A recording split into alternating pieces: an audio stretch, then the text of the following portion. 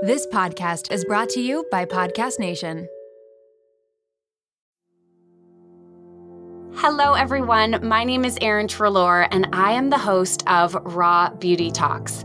We're taking you behind the highlight reel of the world's biggest influencers and wellness gurus to get a raw glimpse of what beauty, health, and wellness look like in today's world, so that you can feel your absolute best in your body and in your life. Hey, Raw Beauty community. Today I have a very exciting guest joining me. Jac Vanek is a self-made entrepreneur. She's a CEO, a total boss babe, the host and producer of 2 podcasts, one of which is like terrifying. We'll talk about that in a minute. And one that I binge. Everyone binges it as soon as they listen to the first one. You can't stop. You girls are amazing. If you haven't heard of the Lady Gang podcast, I am so excited to be the one to get to introduce you to it. Jac has her own t-shirt line with sassy slogans that have been worn by Vanessa Hudgens, Joe Jonas, Ellie Goulding, Cara Delevingne. I mean, like, come on. Are you kidding me? Are you kidding me? I'm so excited to talk to you today about fashion and self-love and self-care and how you are managing all the things on your plate right now. Jac, thanks so much for being here. Thank you so much for having me. I'm barely managing everything. You know, I feel like everybody is just on the brink of completely falling apart, especially now. So I actually posted an IG story yesterday and I'm crying in it. Like, I saw. It's 2020 is a wild year, and yet there's still growth and life carries on despite everything that's going on. And so, you know, my first question for you is, you've got like 2 podcasts, a brand new line with Express. You are like full-time on IG and all over social and media and running your business. How are you doing it? You know, it's so weird. It's all I've known. I started my brand when I was 20 years old, 22 years old, when I was still in college. And I've always kind of had that entrepreneurial spirit. I'm always doing a million things at once. It's really, really messy. I don't do it in order. I don't have a to-do list, but I'm always like dipping my hands in different things. And that's kind of just where I thrive. That's where I do my best work, when everything is a little bit chaotic. I'm so glad that you mentioned that you started your brand when you were in your 20s, because I actually assumed that you started your brand after Lady Gang and like after the exposure from the show, and you were like, okay, how do I leverage that into a brand?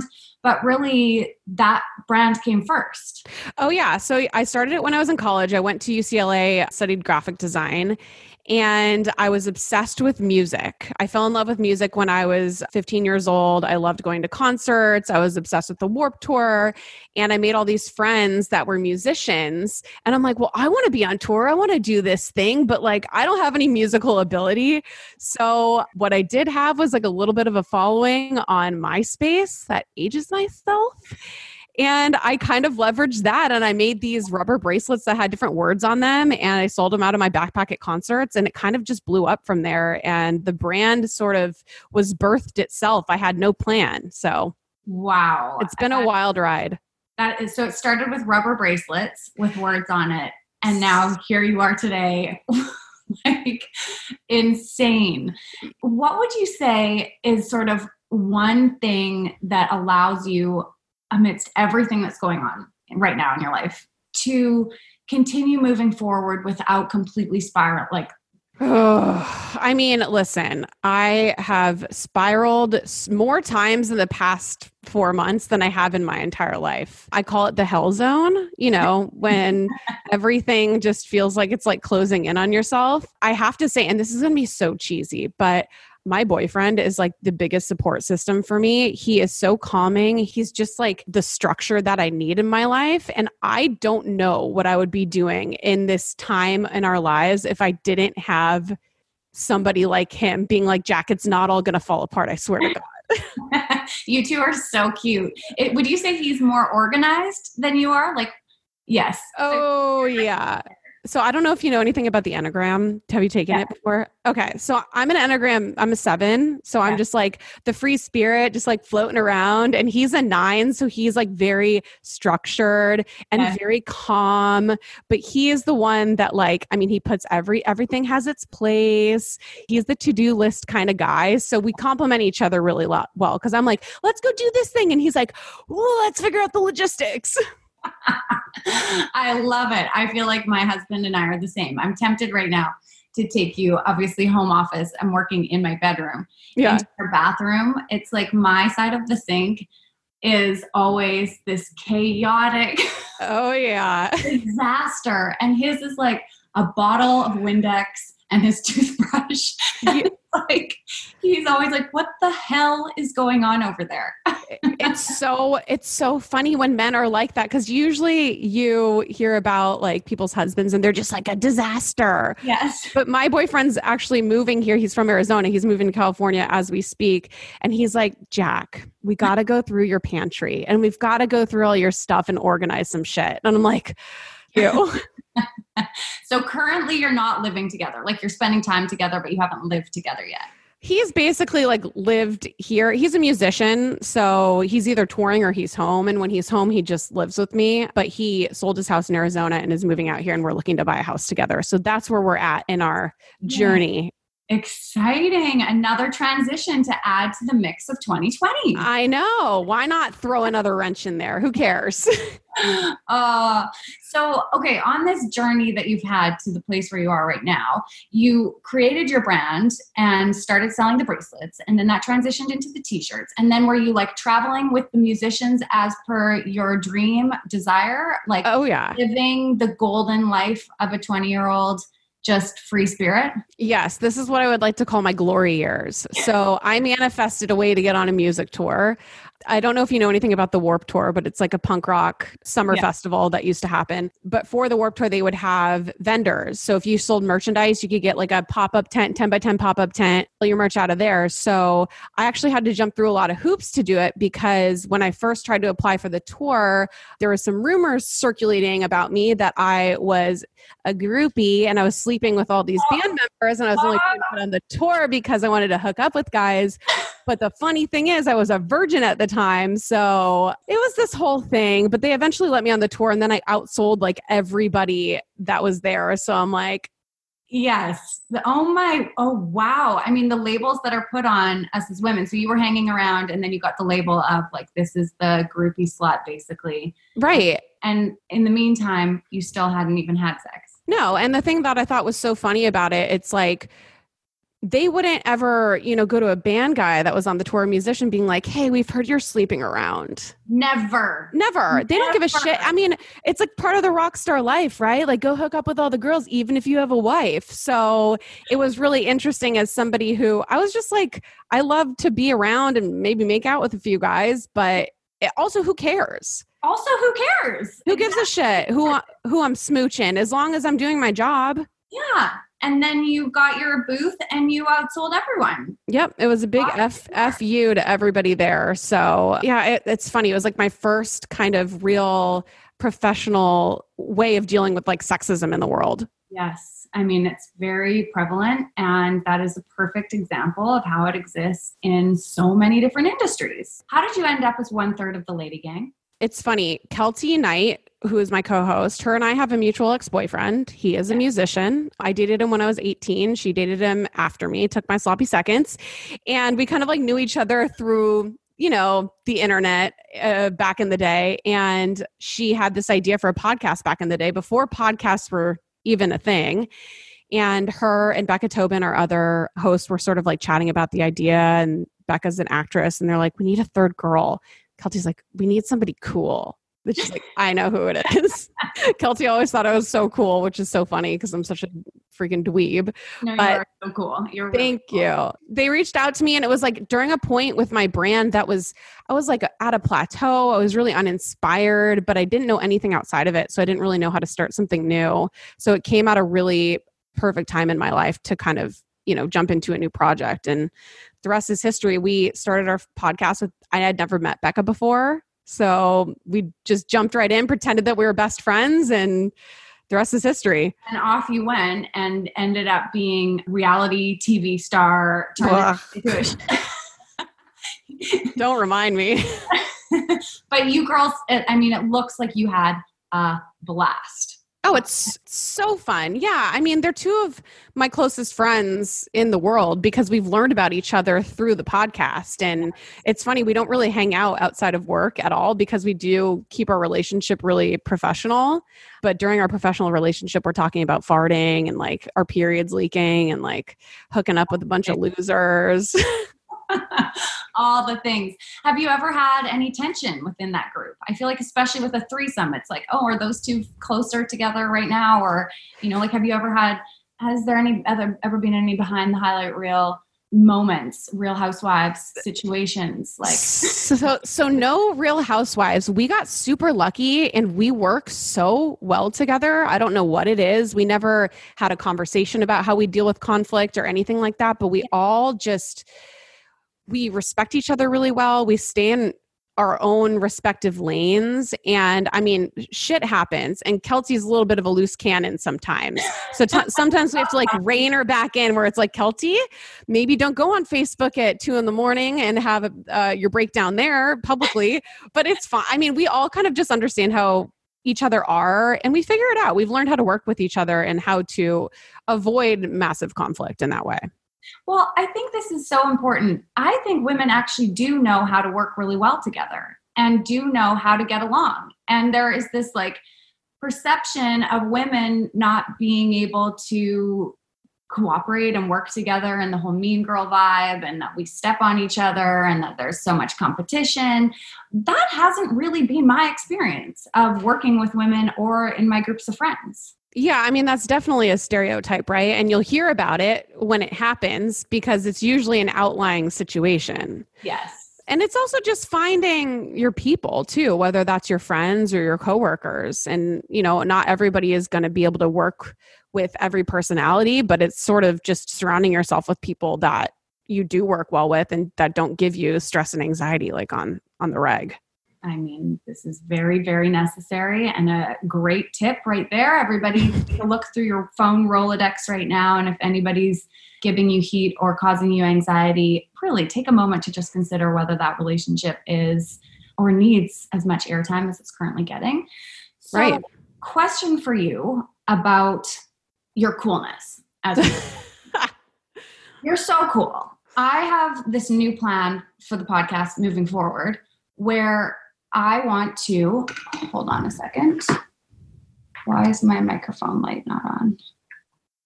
Uh-oh. I hear you fine. I'm sure it's recording in the computer. Just being. Oh, now you sound better. That's fine. So,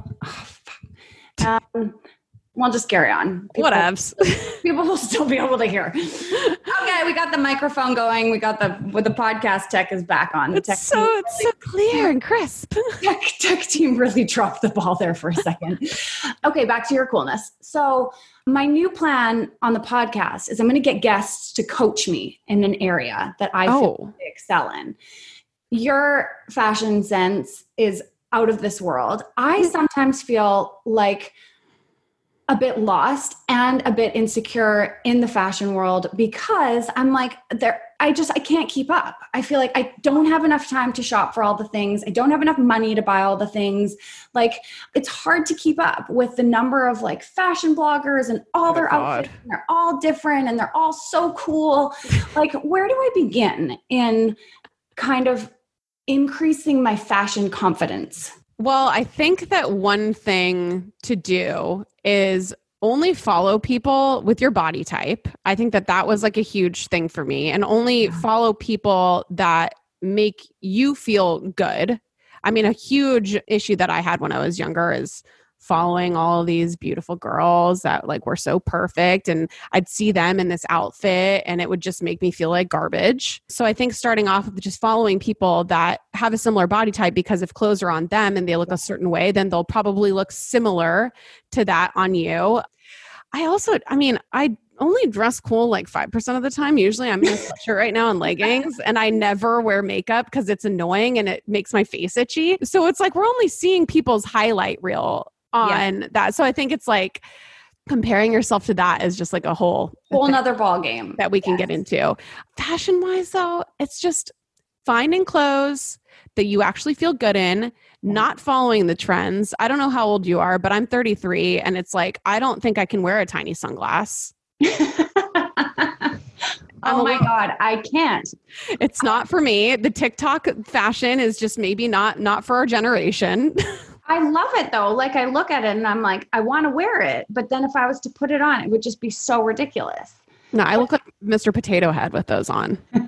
The girl who started Danielle Bernstein, I think it's We Wore What. Mm-hmm. And she always has her glasses at the end of her nose. And she's like so cute. So on the boat the other day, I took my sunglasses and I put them on the end of my nose. And my husband was like, what the fuck are you doing? Like, what are you actually doing right now? And I'm like, I think this is the trend. He's like, absolutely not. No, stop it. Stop it. You know what? I did the same thing. I bought a pair of tiny sunglasses because I'm like, I saw him on a blogger who is probably 22 years old. And I'm like, this will look great. And then the first picture I took, I was like, nope.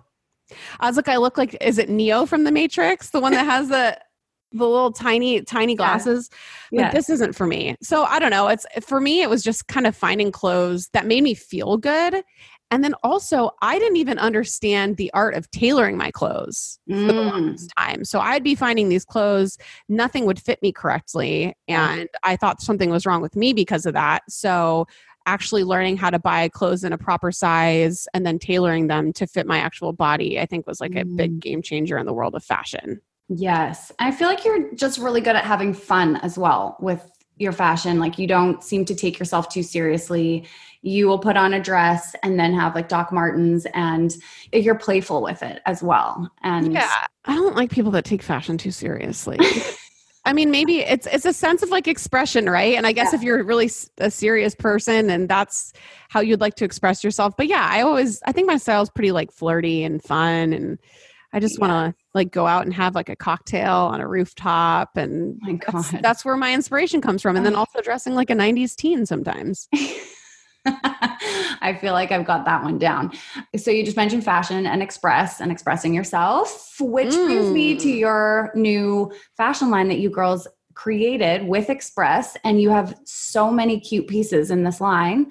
Did you actually design this stuff, or does Express come to you and they're like, what do you think of this yellow blazer and this cute flirty dress? And you're like, we like it. Or like, how much work goes into this process? So we actually did design it, and we designed it with a partner before we sold it to anybody. So we designed the collection ourselves and then reached out to X amount of people, and Express was the perfect partner for us and loved the collection as is. So it is cool because usually, when those things happen, it's like, oh, well, you just picked out that one of 5 blazers and now it's the X blazer for you. Yes. But yeah, we actually designed it ourselves and it's been so cool. I mean, we're finally starting to see it on all of our girls because the packages are starting to arrive and people are posting their pics, and it's just amazing. It's a different feeling for us for sure. You killed it with this line. I'm obsessed with everything. And I also love that, and this is not an advertisement, by the way, I'm just literally sharing how I feel about it. I love that it's so affordable. Like it is something where you could get a few pieces and you're not spending $5 million on something that's going to be potentially out of style a couple years from now.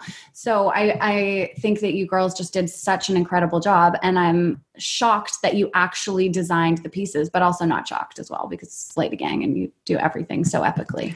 Well, one thing that we learned along the way, and a big experience with doing our TV show, was kind of giving up a lot of control, like from our brand in a sense. So going forward, every project that we've done since then, we're like, we're not compromising a single thing about us to fit the mold of something else. Like we are doing it the Lady Gang way, or it's not happening at all. So that definitely happened with the clothing line as well. So it's all us. I feel like you're pushing those boundaries as well on your Instagram page. You're obviously a beautiful woman, but you also love to do the odd butt clench. And if you don't know what I'm talking about, clench. When I talk about, I freaking love the butt clench. It brings me so much life. If you don't know what the hell we're talking about, I'll make sure I link in the show notes to one of Jac's butt clench videos. You're welcome in advance, or photos, I should say. So talk to me a little bit about what has inspired you to butt clench and to show different angles on your Instagram feed. So the inspiration behind all of this, I guess, kind of like stemmed from when I was in my 20s. I had a really bad relationship with my body. Like I've gone through a lot of periods of like disordered eating. I'm still dealing with a lot of body dysmorphia kind of stuff, a lot of body image problems.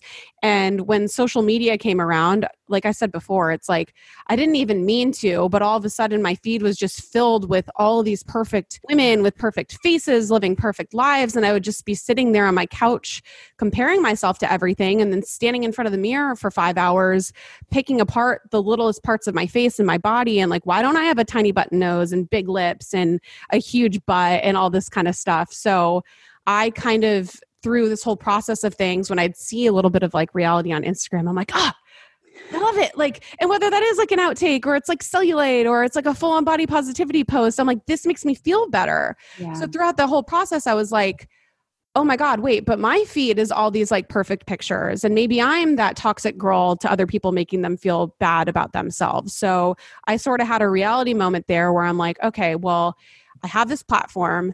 Now I want to sort of take responsibility for that and sort of try to be on the right side of things and try to be a little bit part of a solution rather than feeding the problem over and over and over again. So that's where I started kind of posting some of those outtakes. And I realized with my body type, maybe I'm not, relatable to every single woman out there, but all I have is my own body and I'm working with what I've got.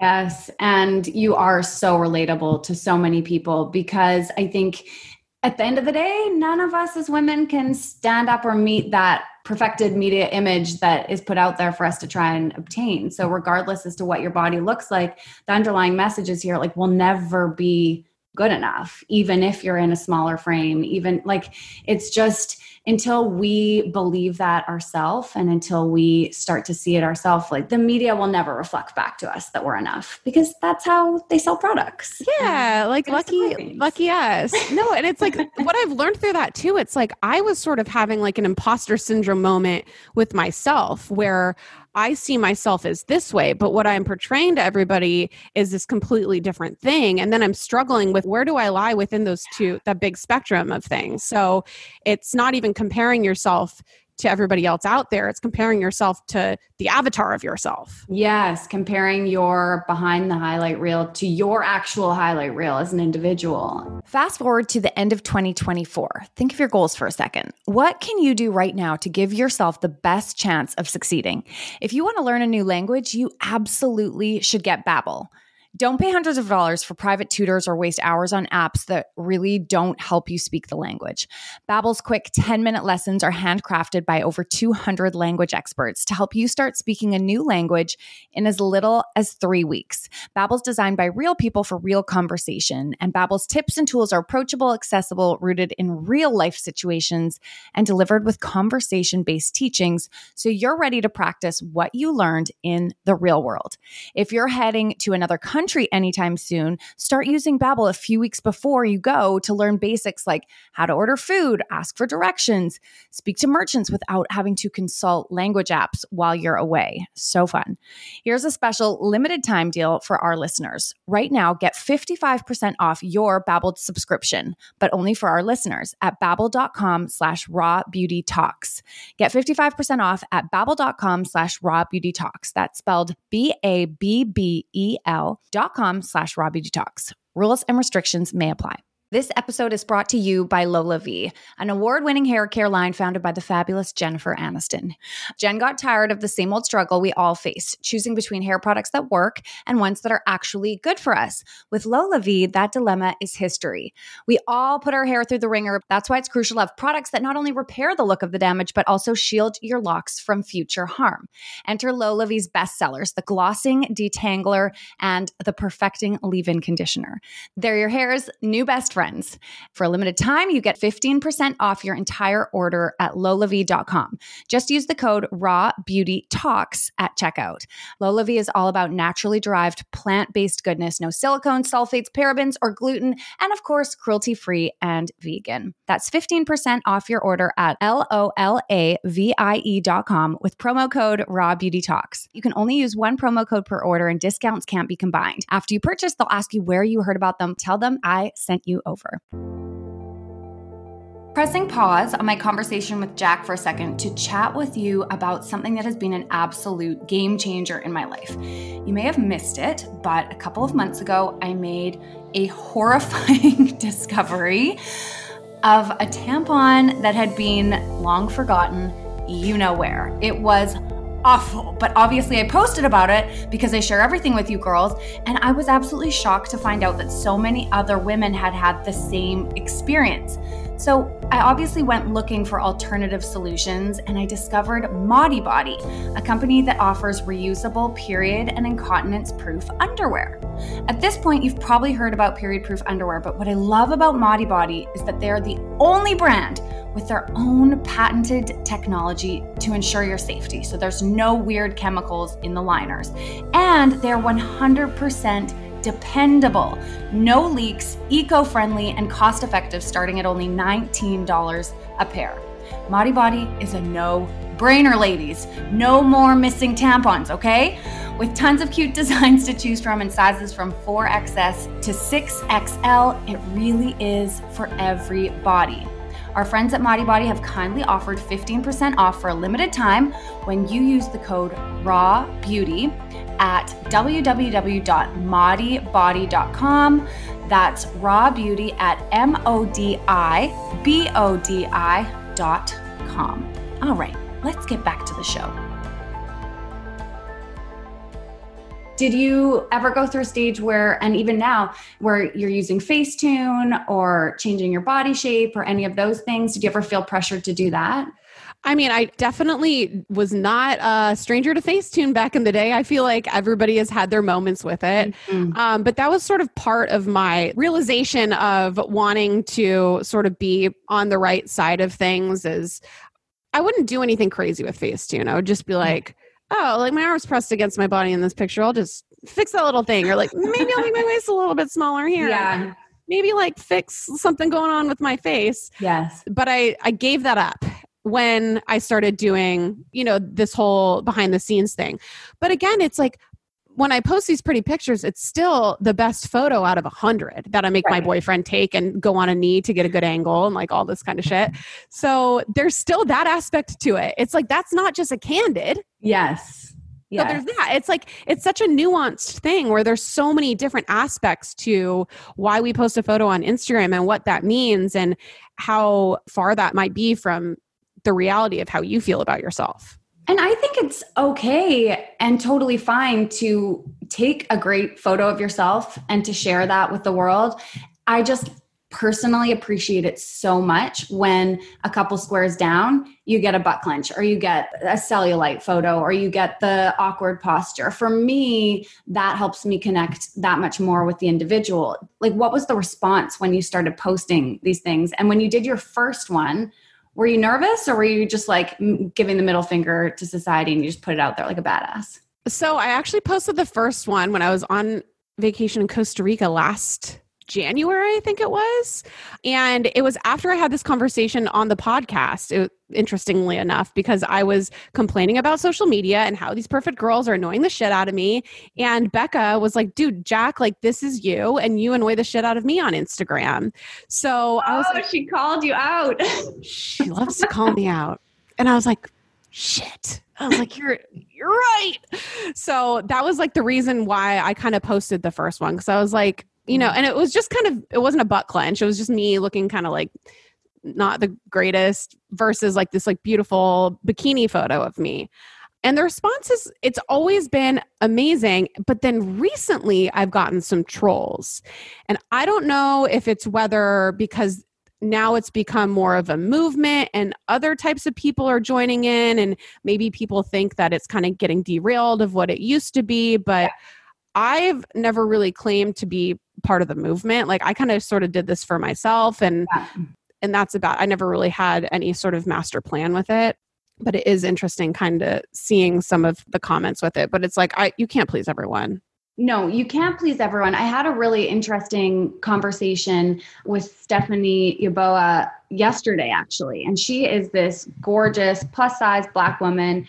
And she was explaining to me the history of the body positivity movement. Cause I was like, I've just started to feel like when I post a photo of my body or that bad angle, that I'm not really allowed to be part of the conversation because I am a relatively thin white woman. Right. That being said, I've also struggled with eating disorders and body dysmorphia and binge eating and being hospitalized for it. Like, they're very real problems that I had.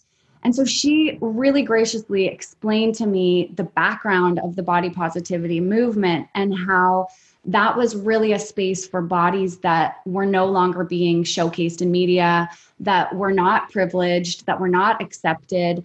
And so it's not that we all came in trying to take that over, but subsequently by tagging everything with hashtag body positivity, we sort of, again, took a marginalized group and pushed them into the background. So she's now like, we've all just gone over to the hashtag fat acceptance because we know that you're never coming over there. Interesting. It was so eye-opening for me to understand truly. And I think we're all having so many of these conversations, these eye-opening, like, break you apart, see the other side of the picture. And she was like, you girls should keep talking about it. And your feelings are so valid. It's really just about what that space used to represent. It no longer does anymore. And so we've now had to find like a different space for ourselves and for that community. So you can listen to the whole interview over there, but it was really interesting. No, that is super interesting. And that is kind of where I'm trying to navigate now too, because it's like, I do get such a good response from these photos and I feel like they do help some women out there. But then again, it's like, then I'll get some hateful comments as well. And I'm trying to figure out, and I never want to derail a powerful movement like that because I do realize my privilege with my body type and everything like that. But as you said, it's like eating disorders and body dysmorphia and your relationship with your body like doesn't discriminate depending on what you look like. And when I was my most obsessed with exercise and diet is when I hated myself the absolute fucking most. Yes. So it's really hard to judge somebody else's relationship with their body when you know nothing about them. So, but that being said, it's like, there's that. And then there is where it's like, but I'm not going to try to insert myself into something that has a completely different meaning than that. I feel like those are two kind of different, completely different moments right there. Absolutely. I think it's just having these conversations, understanding one another, respecting the spaces and places that we're coming from, and then being able to move forward in support of one another from there, which is obviously the space where we as women really take the power seat and really like turn this conversation up to a whole new level. I'm curious, you said your 20s were your glory years. I feel like my 20s were a combination of glory years and like gory years. Like, oh yeah, so good. Highs of highs, but also lows of lows. Hated myself, hated my body, a million body image issues, a million wrong men that I was dating. And so much insecurity, like poor as like bracking up all the debt on my credit card so I could go on that trip with my girlfriends or like, there were things.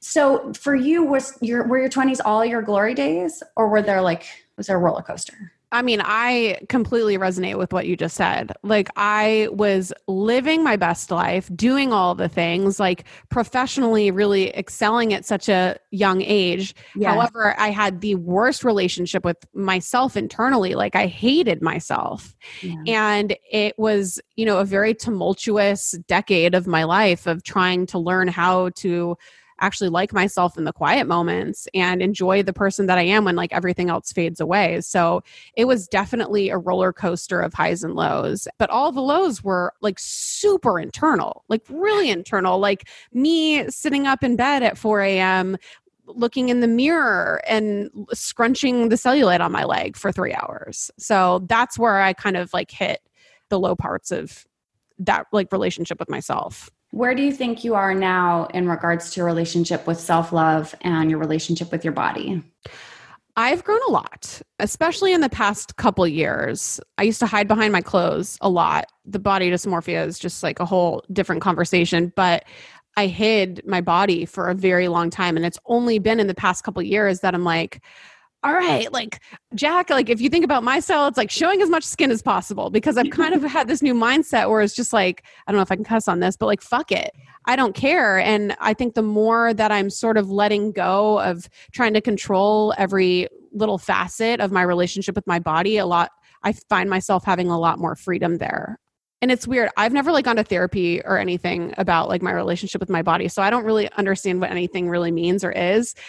But my relationship with my body is great. My relationship with my face body is not great. Like that's where I feel like I still struggle a lot, and I have a lot of like obsession over, and I pick apart myself a lot. So, but it's all learning, and I'm trying to get there like little at a time. It is a journey. I've never heard somebody say it that way. My relationship with my body is good, and my face body is still a work in progress. And I relate to that, actually. I do feel so much freedom in my body and just like gratitude and appreciation and connection to it. But I'm 35 now, and things are starting to change. And I've had 2 kids. And I'm like, what the fuck is happening over here? And all of a sudden, everybody's getting Botox. Everybody's like getting lasers. There are a million different solutions. And I mean, I've had Botox a couple of times.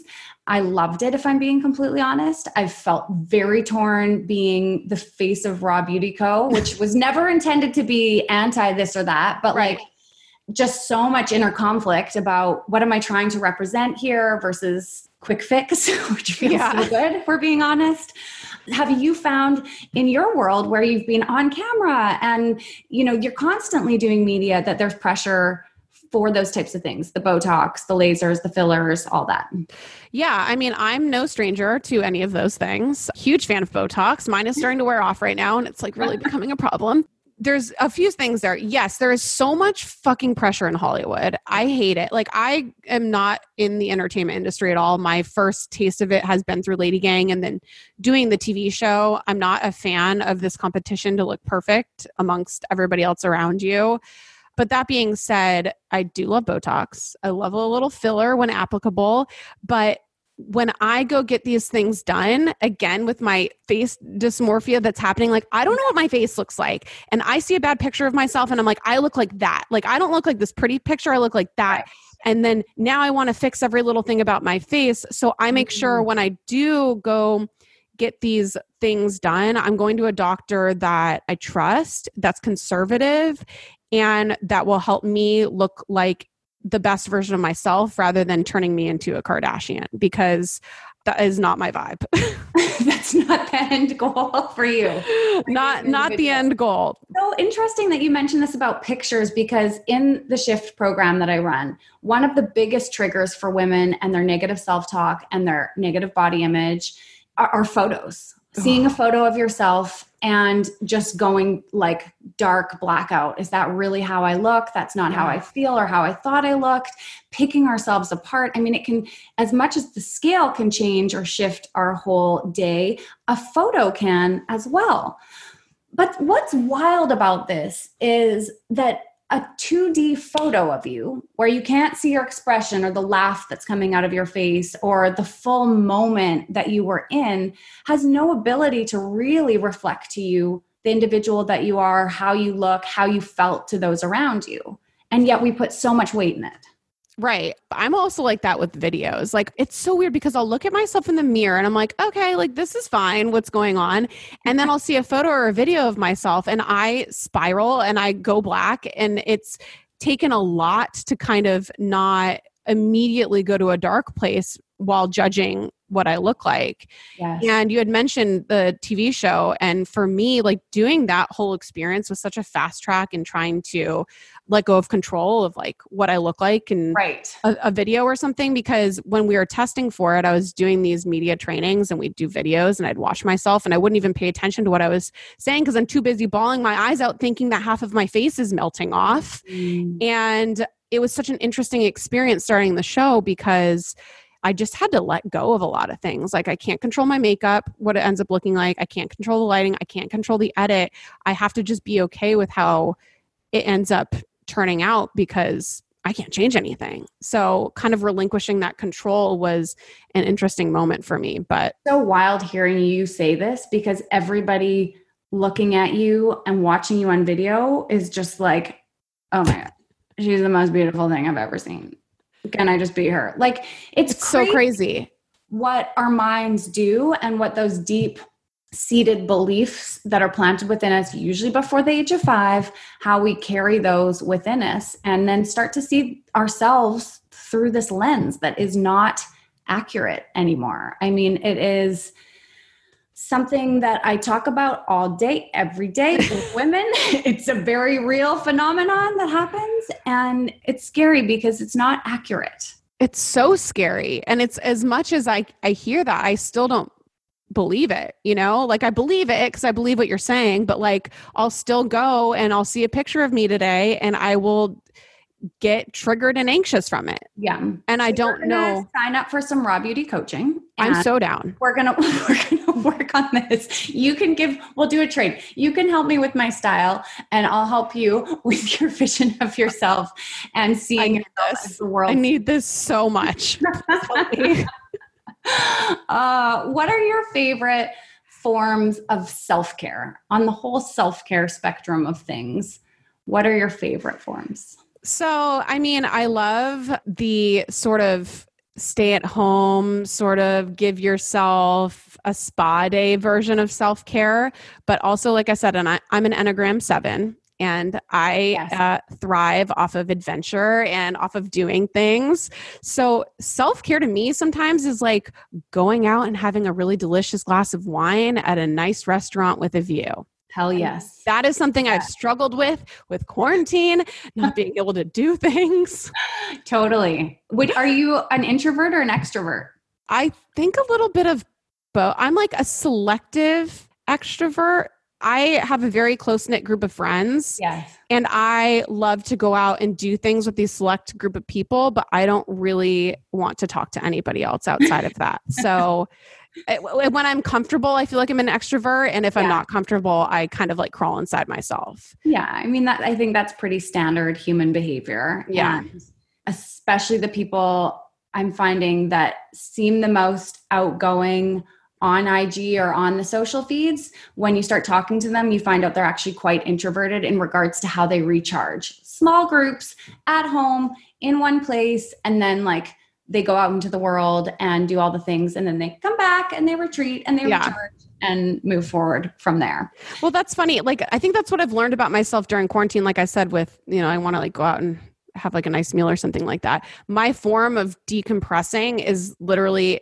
having a nice drink while I sit with one person that I like. And so it's like, I'm like sort of like a combo between the two. I don't know what it is. Oh my God. That sounds so good right now. Doesn't it? Just give me a night out with a couple good girlfriends and a really good cocktail and a nice outfit. And I mean, I miss it. I really miss it.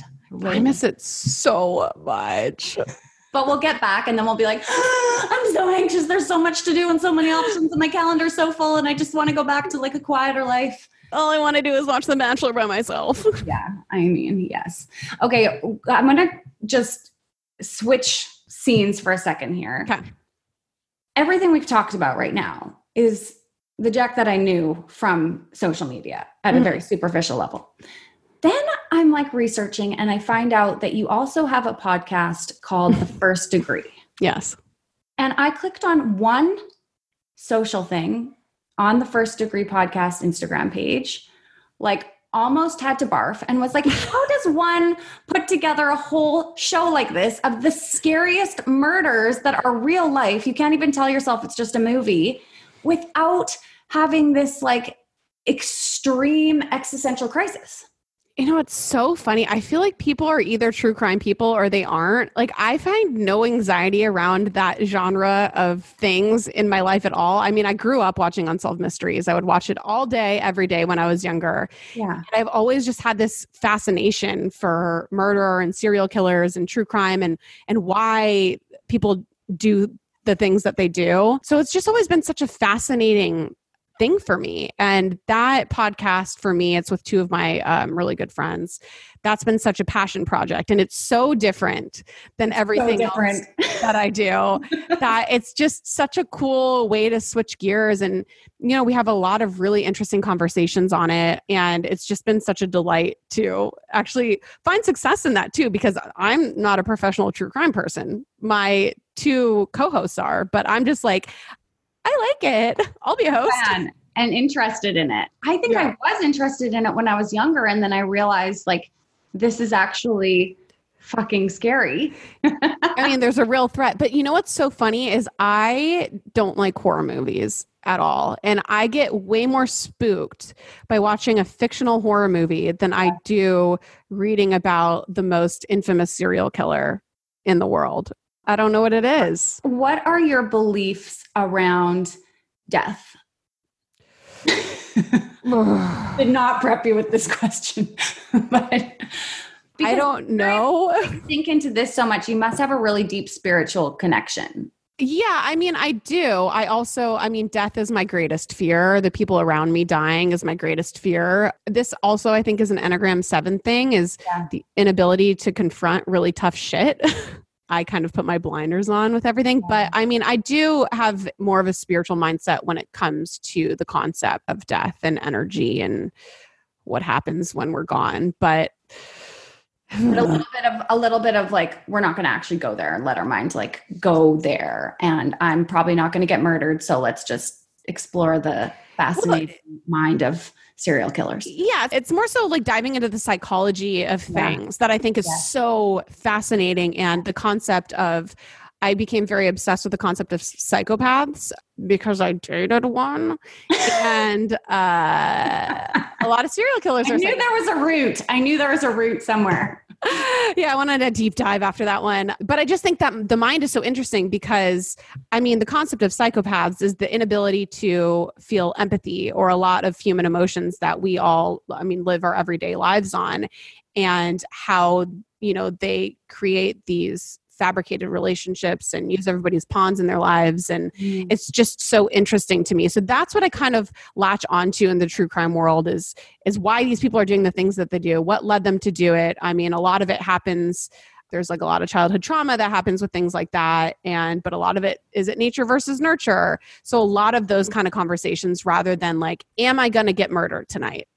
That is the probability is low of you getting murdered, to be honest. The media likes to present the fact that we're all going to die any second and scare the shit out of us. But especially now. The reality is that we're actually in this century safer, living longer than we have in a really long time. But that's not necessarily the story that we hear day in and day out. I'm so fascinated by this. I am going to go listen to it because the psychology behind it and that idea of nature versus nurture is very intriguing to me. I'm definitely somebody who thinks our incarceration system is broken and that so often the criminals of the world have just had awful childhoods and, as you said, trauma. And so while there needs to be some reform and some like care taken for the safety of other citizens, we treat so many of these people like they're the most awful, horrendous individuals when really they just didn't have the right system and support in order to like survive in this world in a normal way. And the justice system is broken in itself. And there's people that are in jail for longer from, selling weed than there are of people that have murdered multiple people. So, and then the death penalty is fucked. That whole thing is a different conversation, but everything is broken and everything is fucked up. And there's a lot of work that needs to be done to fix it. But I just love how you are expressing your creativity, leaning into your interests, everything from fashion to true crime, reality TV to butt clenching. I feel like you could do anything that you set your mind to, and you're so inspiring to me and to, obviously so thousands of other women. So thank you so much for the work that you do and for just showing up as yourself. Oh, you are the sweetest. Thank you so much. And thank you for doing all the work that you do because, you're literally changing lives and it's incredible.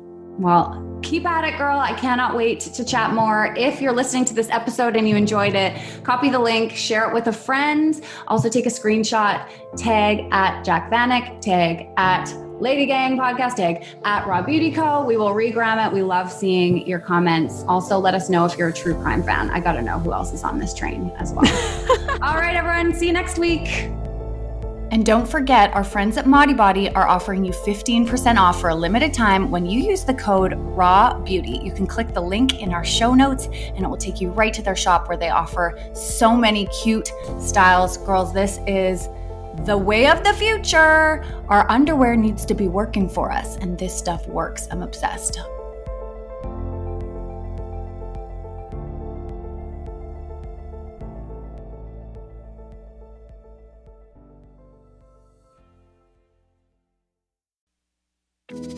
Do you ever feel like you're struggling through motherhood? You're not alone. I'm Erica Josta, host of the MomWell podcast, therapist, and mom of 3.